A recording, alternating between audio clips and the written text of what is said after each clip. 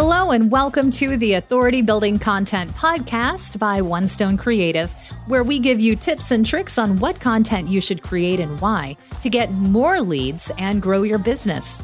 I'm Audra Casino, and today we're talking about how to launch a podcast. One of the first things we talk about with clients is their podcast launch. It's an important time in the life of a new podcast. Many decisions need to be made, and depending on your goals, lots of time needs to be spent making it happen. A podcast launch can be as simple as you want or as complex as you have the time and resources to be. We've seen it all. Now, fundamentally, what you absolutely 100% with no exceptions need to have are a reason to podcast, an audio recording of your show, a show description, cover art, and a podcast host. The audio recording is simply an edited and cleaned up recording of you going over your talking points, reading your script, talking with your guest, and it's put together with your intro and outro, or maybe a hook and bumper if you're going a more professional route. Now, a show description is a quick 100 or so word description of what your show will be about and why people should listen. The cover art is the visual that's going to appear in podcast hosts. It should be 3,000 by 3,000 pixels. Very easy to read because most people will see it in thumbnail form, and it should be reflective of your brand. Now, the podcast host is the company you'll be using to store your audio. That creates the RSS feed used by different podcast players like Apple Podcasts, iHeartRadio, Player FM, and so on. So no, the host isn't just the person talking in the audio. So let's be honest, what you really need is much more. And what exactly that means depends on your reason for podcasting. What you invest in a launch is going to be different if you want to create an intimate, story-driven, connection-heavy show for existing audience of adoring fans, or an informational, professional, and teaching-heavy internal podcast for members of your company, or a groundbreaking thought leadership style of podcast with big-name guests and ambitions of fame, or a reliable networking channel to help you connect with interesting people to grow your business and sell more services. There's no bad reasons to podcast, and whatever your reason is, you can build a launch to help you accomplish it. I'm going to break down a list of elements that we often include in podcast launches. You can think about them and pick and choose what works best for your goals and your budget. First, show structure planning.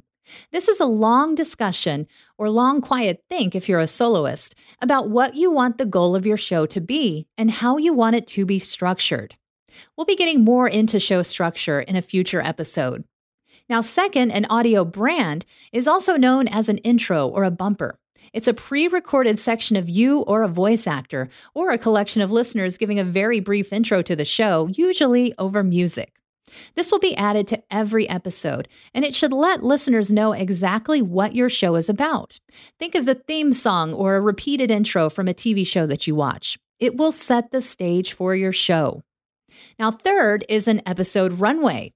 No matter how many shows you want to launch with initially, we recommend 3. It is very, very wise to record at least a week's worth of episodes before you launch.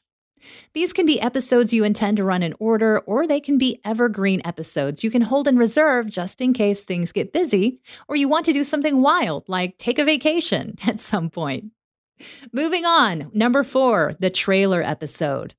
This is a very short episode that's basically an expansion on your show description. In this episode, you'll talk about what you want people to get out of listening to your show, why it matters to you, why it should matter to other people, anything that will give people a good understanding of what you're doing and why you're doing it. And number 5 is a launch team. The launch team is an email list or segment of people who have committed to helping promote the show when it launches. And up next is the email launch campaign. These are emails to your main email list announcing the upcoming podcast and encouraging subscribing and sharing them on the launch date. You should include at least 3 emails in this campaign. One announces that something is coming and asks if people would like to join your launch team. The next one announces the podcast is live and people should listen and share it if they like it. And then you want one thanking people for their support and asking them to please leave a rating and a review a few days after you launch. You can include more emails like previews of content, great quotes from guests, and reviews from people who got to listen in advance. All right, number 7 on the list is promotional partners. These are other content creators in your space who you have relationships with who are willing and able to help you promote your new show.